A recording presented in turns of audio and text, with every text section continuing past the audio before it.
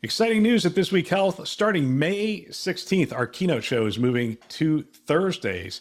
Catch every episode weekly on our This Week Health conference channel. Don't miss conversations with top health system leaders designed to transform healthcare one connection at a time. Subscribe to This Week Health conference and stay updated every Thursday. Today in Health IT, we're going to take a look at the question of, will patients become the point of care? My name is Bill Russell. I'm a former CIO for a 16-hospital system and creator of This Week Health, a set of channels and events dedicated to leveraging the power of community to propel healthcare forward.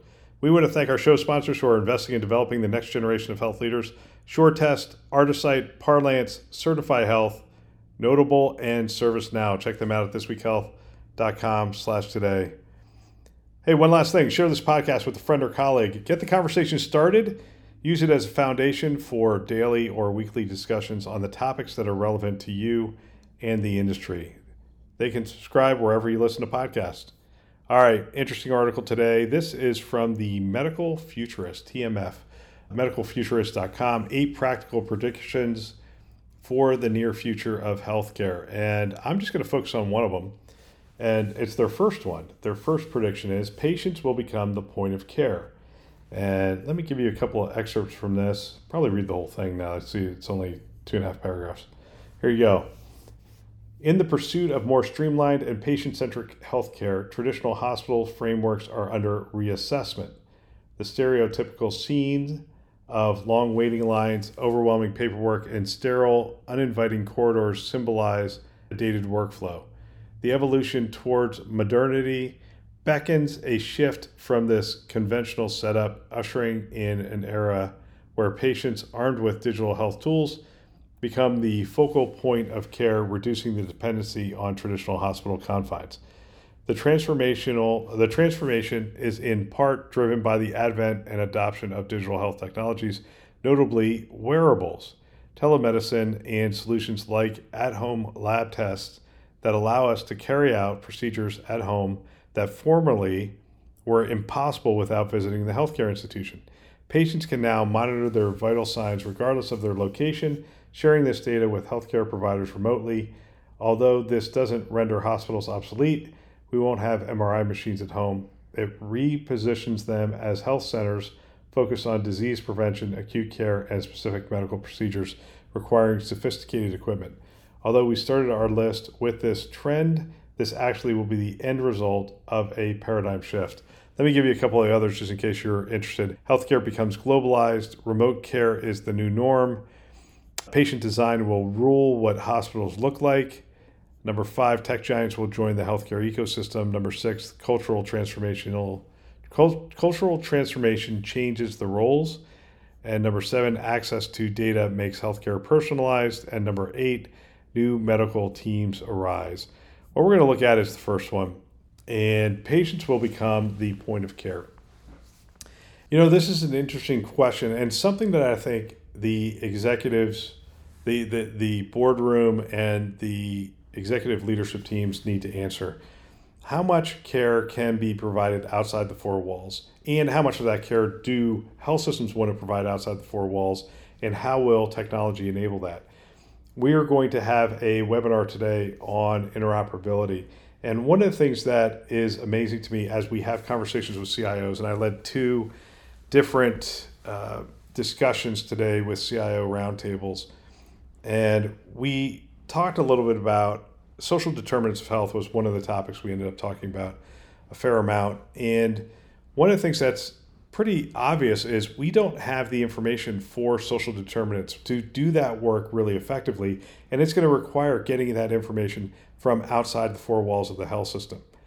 Now the question becomes, are we going to get it directly from the patient, and are we going to give it back to the patient? Is the patient going to become the locus of care? And if they are, is the data going to be with that patient at all times?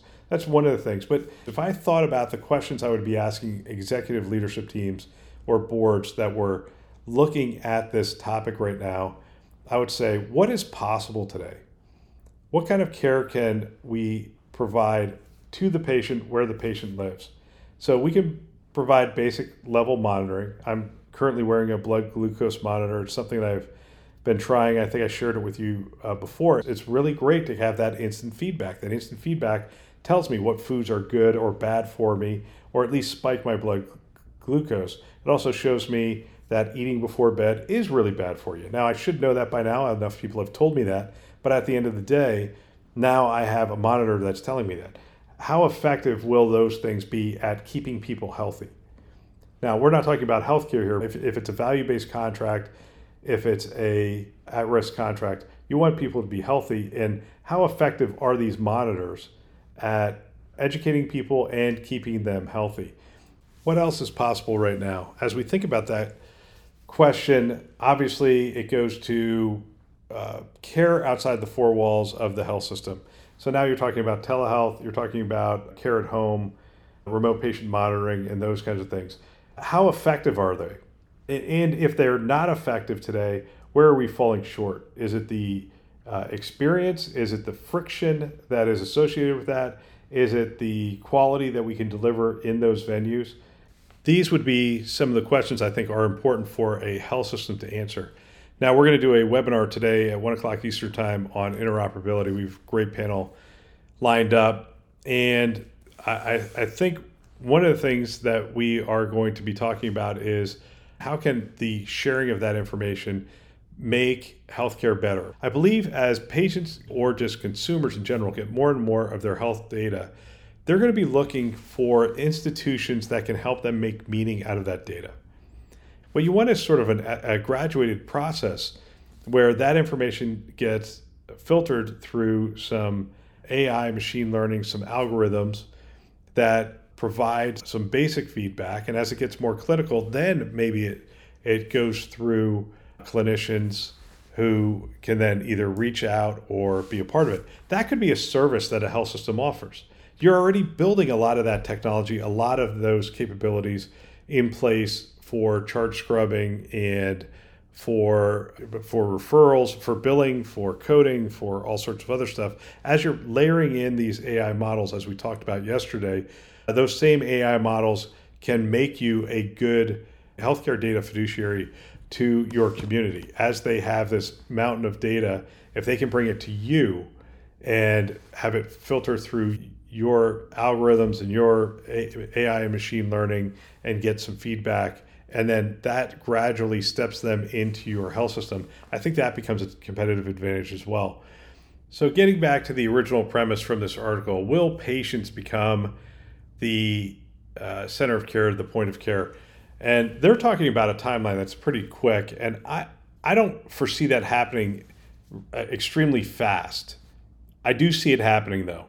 And this is the thing I believe that boards and executive teams need to grapple with, and technologists for that matter, which is in a world where more and more technology gets strapped onto the individual themselves, where they can seek out people to make meaning of the data that they are collecting, then do we just become acute care centers? And I guess the greater question is, how do we maintain our relevance in the health journey of the individuals in our community? Do we connect into those data sources? Do we offer ways for them to make meaning of the data that they've collected? For years, people have been collecting data. And again, this technology has gone through the hype cycle, and it was way overhyped early on, and the value of the data was not that great. Number of steps doesn't really do much in a medical record.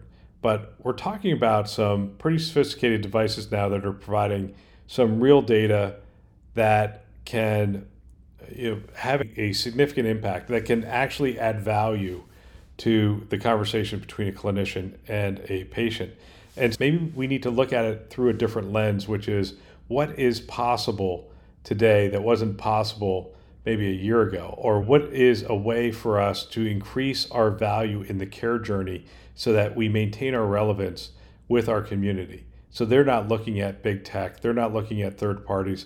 They are literally looking at the trusted provider down the street, the health system down the street, as somebody that will take that data in, make meaning of it, and then provide them that escalated care if it is required. I think as we see these predictions, and some of them are pretty lofty and some of them are pretty out there, the question isn't, is that true, is it not true? The question is, if that does become a reality, are we prepared for it? And if we believe that the patient is going to become the center of care, great, fantastic. We want engaged patients. We want people engaged in their health who are making decisions that are positive for their health. That is what we want. And then we want to maintain our relevance. As health systems, we want to maintain our relevance as the trusted provider, as the trusted source for information, as the place you go for not only health care or sick care, but the place you go to find health, to continue on your health journey. That's the place we want to stake out, regardless of what the predictions say.